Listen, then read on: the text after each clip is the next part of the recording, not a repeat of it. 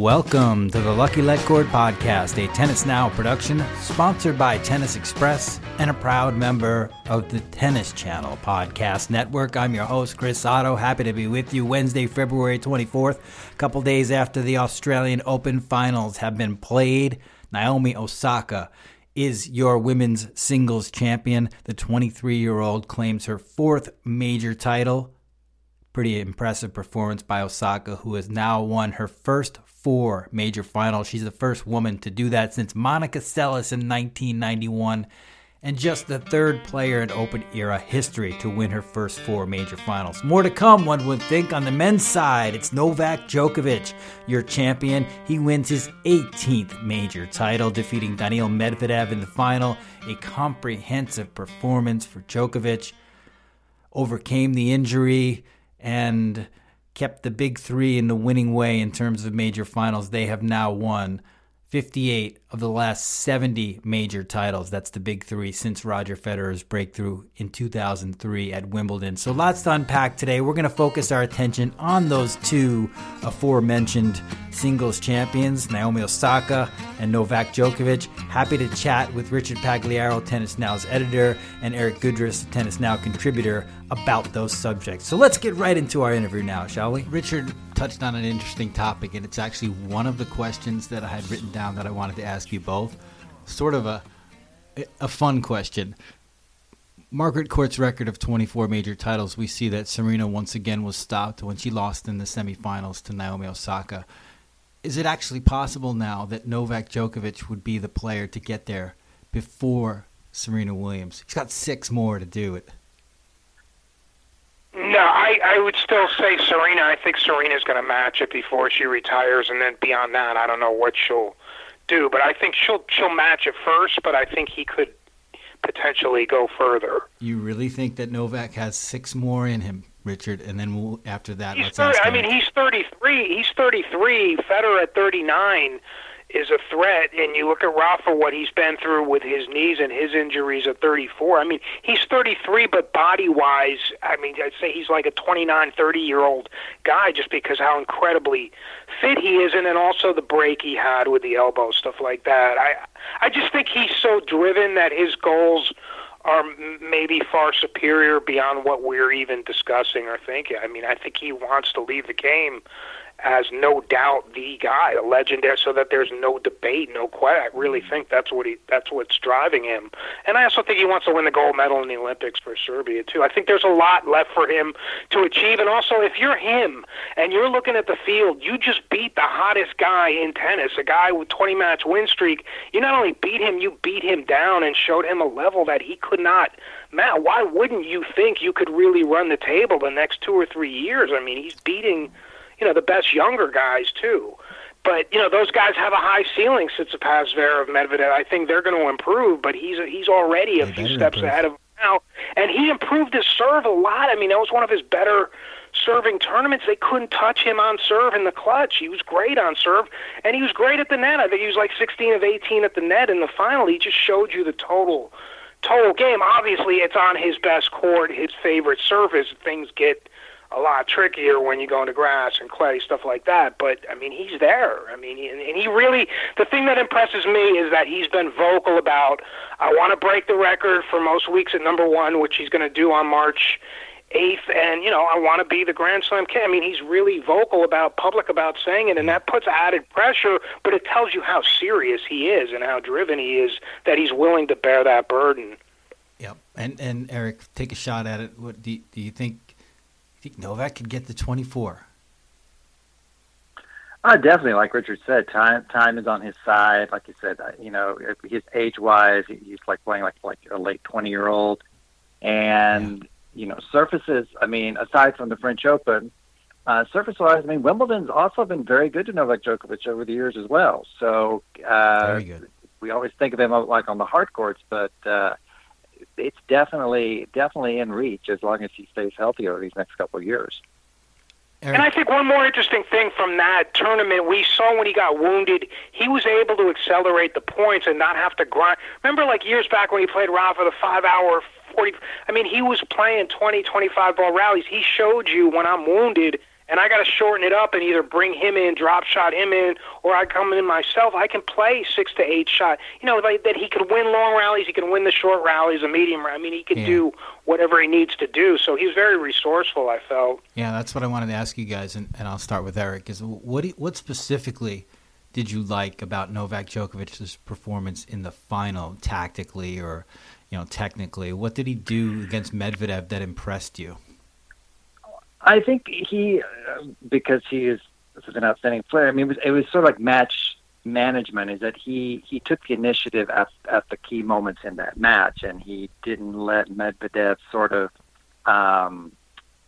think that he might have a chance to come back, especially when he, especially in that second set. So, I mean, to me, he just didn't let Medvedev into that match. I mean, after the first set, I mean, it was all Djokovic, and that to me is why he won that final, because he knew, because of his experience, when to take the initiative and what to do against Medvedev in the key moments.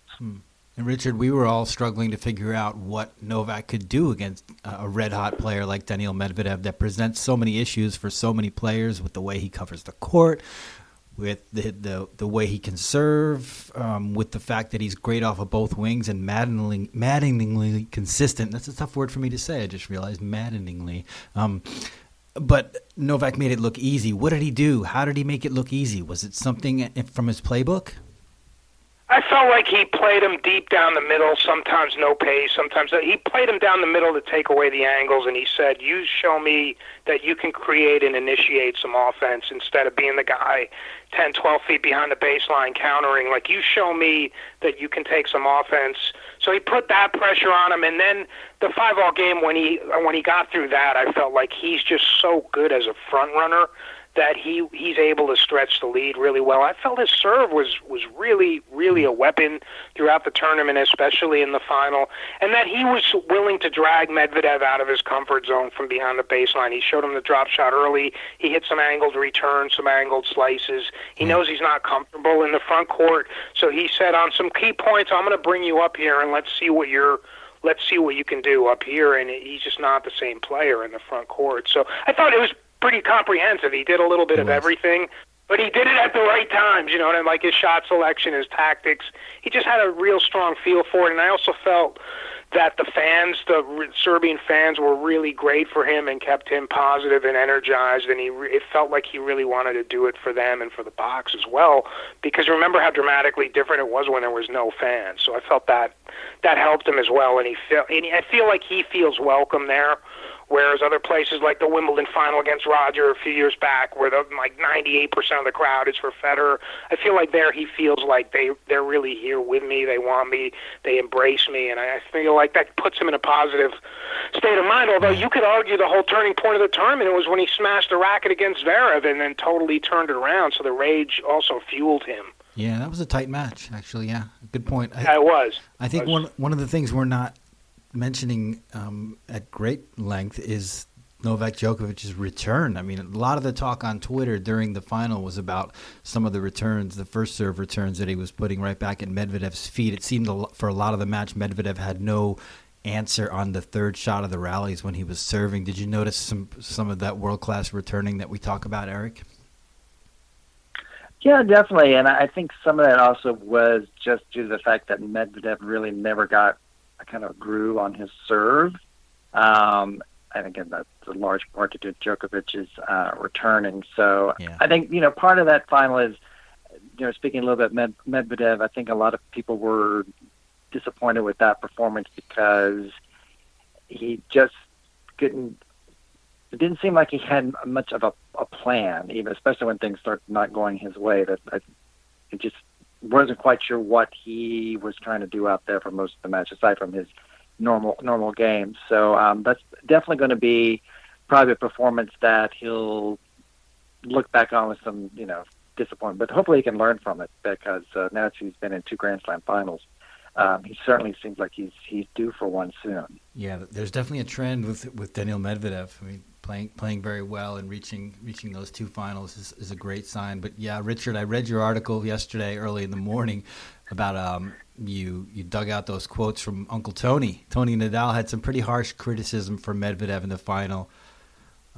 What did he say? He said, "I'm surprised that sometimes athletes of this level have that little capacity to face difficulty." He was pretty hard on Medvedev, and I'll be honest, as I watched the final, I too was wondering why Medvedev couldn't sort of just put some of the troubles he was having behind him and be a little more steady, a little more focused, and at least try to find his game. He just got a little bit lost, sort of in that he got lost in that like vortex of angst, I would say, like midway through the second. What's your take on that, and what made you find those quotes and focus in on them?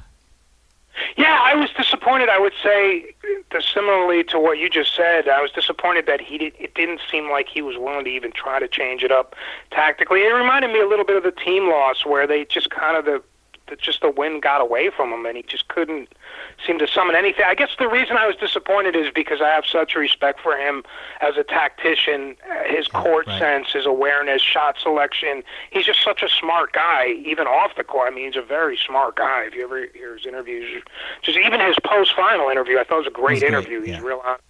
He's a very bright guy, so just the way he thinks about the game, and I just thought for some reason I don't know if it was just the drain of the winning streak, if it was just like, hey, I'm against a guy on his court that I don't have an answer for, but I just was frustrated that he didn't seem to find, or at least pursue an alternative, maybe play higher and deeper, maybe move your return position, and just show him something, But it just, once that 5-all got away from him, I just felt like, once Novak got the early break in the set, I just felt like this is over. There's no... I felt like there's no answer, there's no response, and that's a heavy thing to say about a guy who's definitely, absolutely the hottest player in tennis going into that match, and it's such a great run too. Yeah. So I mean, like you guys said, it's great, it's a second final and all that, but I think it shows he still has a lot of work to do, and he was pretty honest talking about that afterward. Yep, I hope he does some of the work, and I think part of the difficulties he had was maybe entering the final with a 3-4 record against Novak, and also having that experience at Cincinnati where he started going for big second serves and it actually worked out for him. I think he thought that was maybe part of the plan. And obviously, we saw him hit some big second serves that were pretty ugly and missed by a wide margin. Any final thoughts on that? Yeah, and also you look at the previous match, he had like 17 or 18 aces against Tsitsipas, who was obviously shot from the Rafa match, so he was getting all the free points on serve against Tsitsipas. Then all of a sudden it's like night and day. Then you're facing a guy that every single ball is coming back, and every service game you really got to fight and scrape your way through. So maybe mentally it was just, so jarring for him that he just couldn't find a solution. Yeah, what do you make of that, Eric? Overall, you think he's really not too far from becoming a Grand Slam champion, this young Daniil Medvedev? I definitely think he can do it. I'll be curious to see kind of how the rest of the year plays out. Now I think he's risen to 3 in the world, yes. So certainly that's going to help him with the draws coming up. And again, I think he's going. I think it all depends on the surface as well, and I'd be curious to see what he does at Wimbledon. I think with the serve that he has, and like you said, the tactics that he has, I think he actually, if anywhere, I think he might have a shot at Wimbledon. Yeah, I think some of his early moves that he made, one of his first big wins came against Stan Wawrinka at Wimbledon. That was pretty cool. And he seems like built for that game a little bit, as long as he can get his feet underneath him. But I'm going to change the subject quickly and ask you, Eric, why is Naomi Osaka so good? That's a great question. Look, I think she's just becoming like the complete player, and there's actually a lot, even more that improvement that she could do. I think her movement has gotten so much better over the years. The serve is now a significant weapon. Yeah. And now the belief is there, the belief that she's kind of transitioned from being an up-and-coming player to the player, and she showed that in the last couple rounds where she faced down those situations and she believed that she would get out of them. So that to me is the biggest shift, has been that belief that she is a champion, that she will find a way to get out of a difficult situation and match, and that she will prevail. What did you think of her final with Jen Brady? Did you? To me, it wasn't. There wasn't much drama in it, but it sort of felt like it was Naomi's match the whole way through. I found it interesting how she was able to kind of handle the pressure and just almost make it look easy. Well, I think, and similar with Novak Djokovic, is that she played that match better. Probably didn't play her best tennis, but she managed the moments that she needed to, and she took the initiative when she needed to, and that's why she won. As I thought Jen Brady played well enough, she certainly could have played much better, and that's the difference, is that Jen Brady would have had to play like the match of her life to potentially win, and the fact that she didn't have that great of a day, that's why Naomi was able to take that title. Yeah. Richard, do you think Naomi Osaka is the player that makes other players play bad? What was your interpretation of the final and her performance, specifically in that match?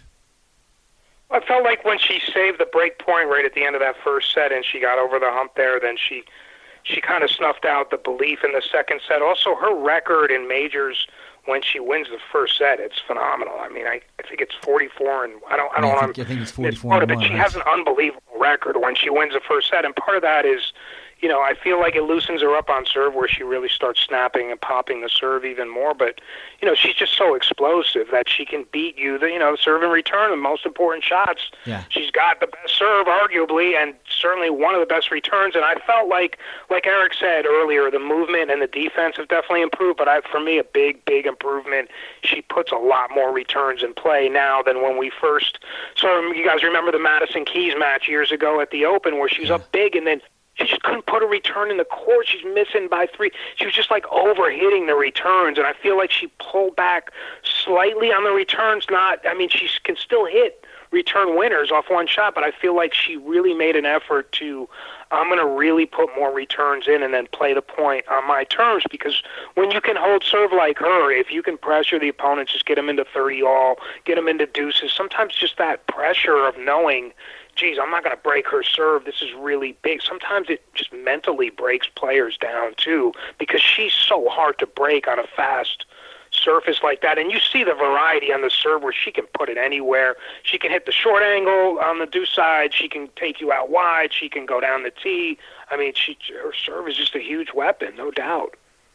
Eric, let me ask you this. We've talked a lot about one statistic that's pretty remarkable with regard to Naomi. It's the fact that she's won her first 4 Grand Slam majors, one of just 3 players in the Open era to do that. The other 2, Monica Seles, Roger Federer.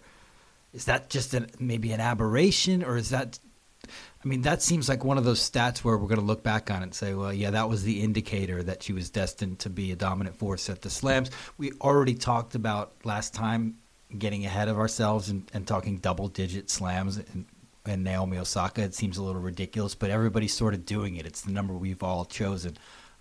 Are there reasons is she that good? Are there reasons? And we talked about she needs to improve on other surfaces, but when you see her on a hard court do what she's done at these last couple of slams, does it tell you like, wow, yeah, maybe she really is going to be the dominant force in the women's game for a while now? Yeah, I definitely think she definitely could become the dominant force. Simply, as we talked about, there is still room for so much improvement, especially on those other surfaces, clay and grass. So if she wants to add to her Grand Slam total, then that's where she could start picking them up as well. So I think it's also a testament to that. No matter, like we talk about the depth of the women's game right now, that she has.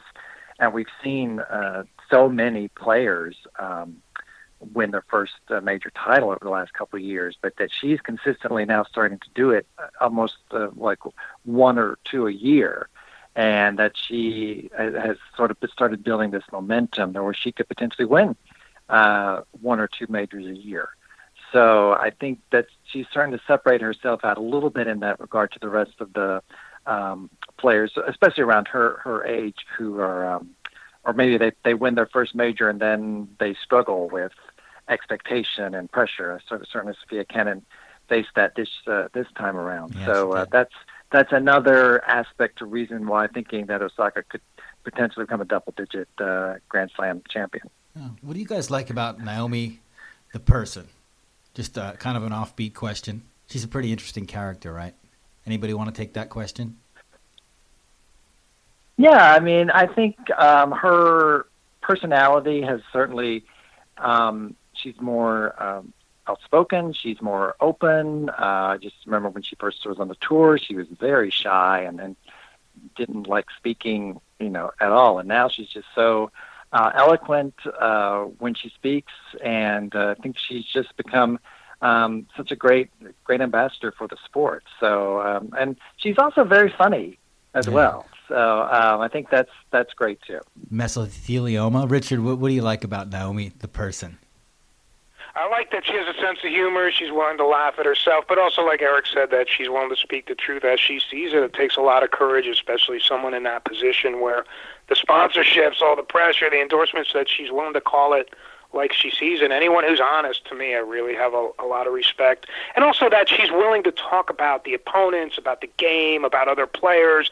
Like I remember when Sharapova was number one, she would not even sometimes refer to the opponent by their name. She would just say, my opponent, whereas with Osaka, like, you really get the feeling she's a tennis fan. She watches the game. She's interested in the players' lives, like in New York last summer where she talked to Tsitsipas where he didn't really understand. Like, she's willing to have a sort of conversation. She really seems to like the sport and appreciate her place in the sport. So I think that's great to have an ambassador like her at the top of the sport that really cares about the sport. Yeah, good stuff. Do you think anybody, when you look down the next couple of years on tour, the women's side, do you pick in your mind a rival for her that could play her repeatedly and have a great rival? I'd like to see Andreescu really, if she could stay healthy, just because their styles are different. I would really like to see that, but I just don't know if she can stay healthy. Who's had success against her at times is Belinda Bencic, although she's another player that's shown us a lot of good flashes. She just can't always stay healthy. So someone like that, but anyone. I mean, anyone. Coco Gauff has had some matches against. So yeah, you'd like to see someone emerge as a long-term route for sure. That would be great. Mm-hmm. Eric, you see anybody, or do you like Well, I was just going to mention Ash Barty because Ash Barty has all the weapons, and she's got variety, but it's still, there's sort of this like question mark about Ash Barty, about can she kind of put it all together at a major. Certainly she did it before, but this is sort of a disappointing Australian Open for her. I thought she had a really good chance to at least reach the final, and then kind of got that whole Mahova match kind of didn't work out for a variety of reasons, and some of that may have been Ash Barty just let that whole situation get to her a little bit. So it could be Ash Barty, but like I said, I think there's still that kind of lingering question mark around Ash Barty in terms, can she become a consistent factor at the majors? Okay. Yeah. We'll see what happens with Ash. Let's give her some time. She kind of just returned to tour after a real long time off. A lot of pressure in Australia, though she tries to play it low-key, but there's pressure. So it'll be nice to see her get off the continent maybe and relax a bit. But I have one thing to add about arrival for Osaka. In my mind, are you going to say Jennifer Brady? You're going to say Jen Brady? That's a good one, too. I do like that, actually. But in my mind, I see Iga Swiatek.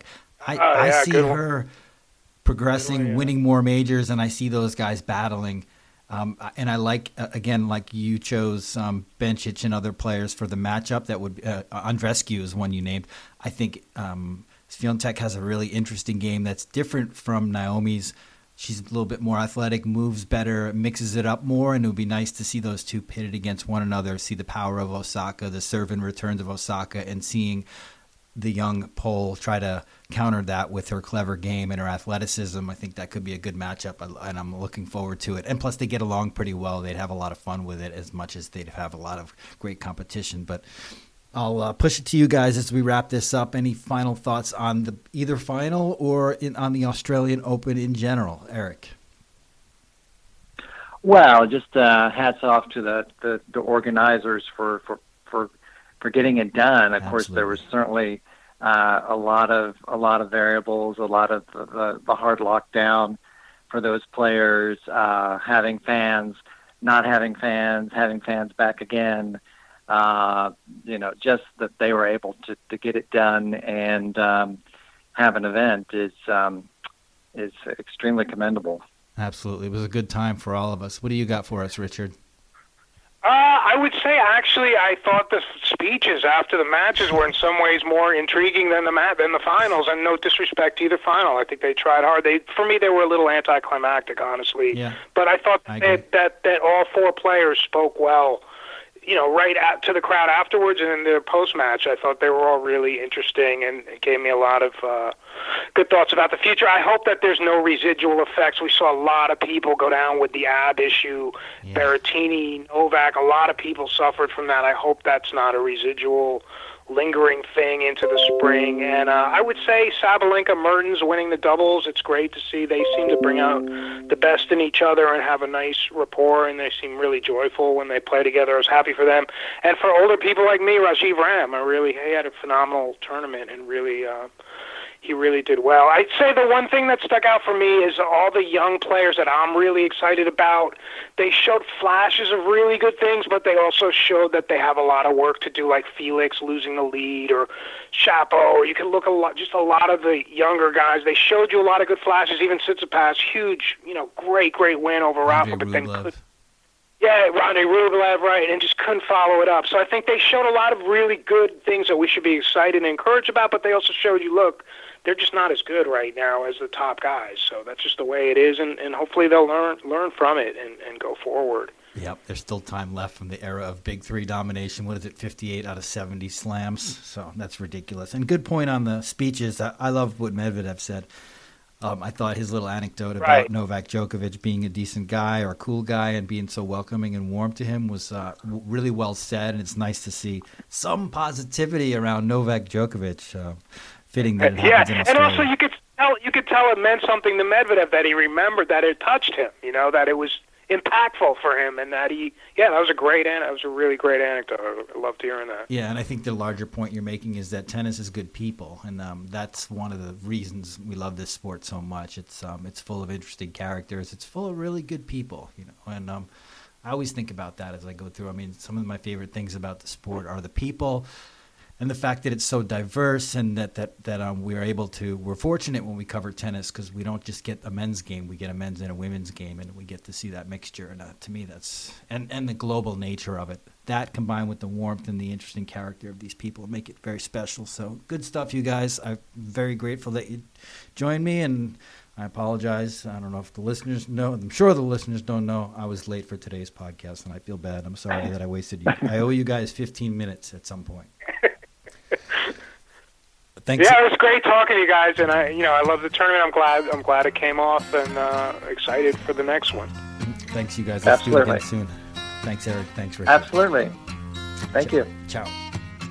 This edition of the Lucky Let Cord podcast is a wrap. Thank you all for listening. Want to let you guys know where you can find us on social media. Go to facebook.com/tennisnow if you want to see us on Facebook. And we're also on Twitter at @tennis_now. Perhaps most importantly, we'd love it if you rate, review, subscribe to this podcast on Apple Podcasts. Just go into your Apple Podcasts app, type in Lucky Let Cord Podcast, and voila, you can check out all our past episodes. And again, we'd appreciate it if you give us your feedback there. And that's pretty much it for now. The Australian Open is a wrap. 1 Grand Slam is in the books. We're happy we got it in, and we hope we get the other 3 in, and it looks like we are going to. So, guys, stay tuned. Plenty more podcasts to come throughout the 2021 tennis season. Thanks for listening. See you next time.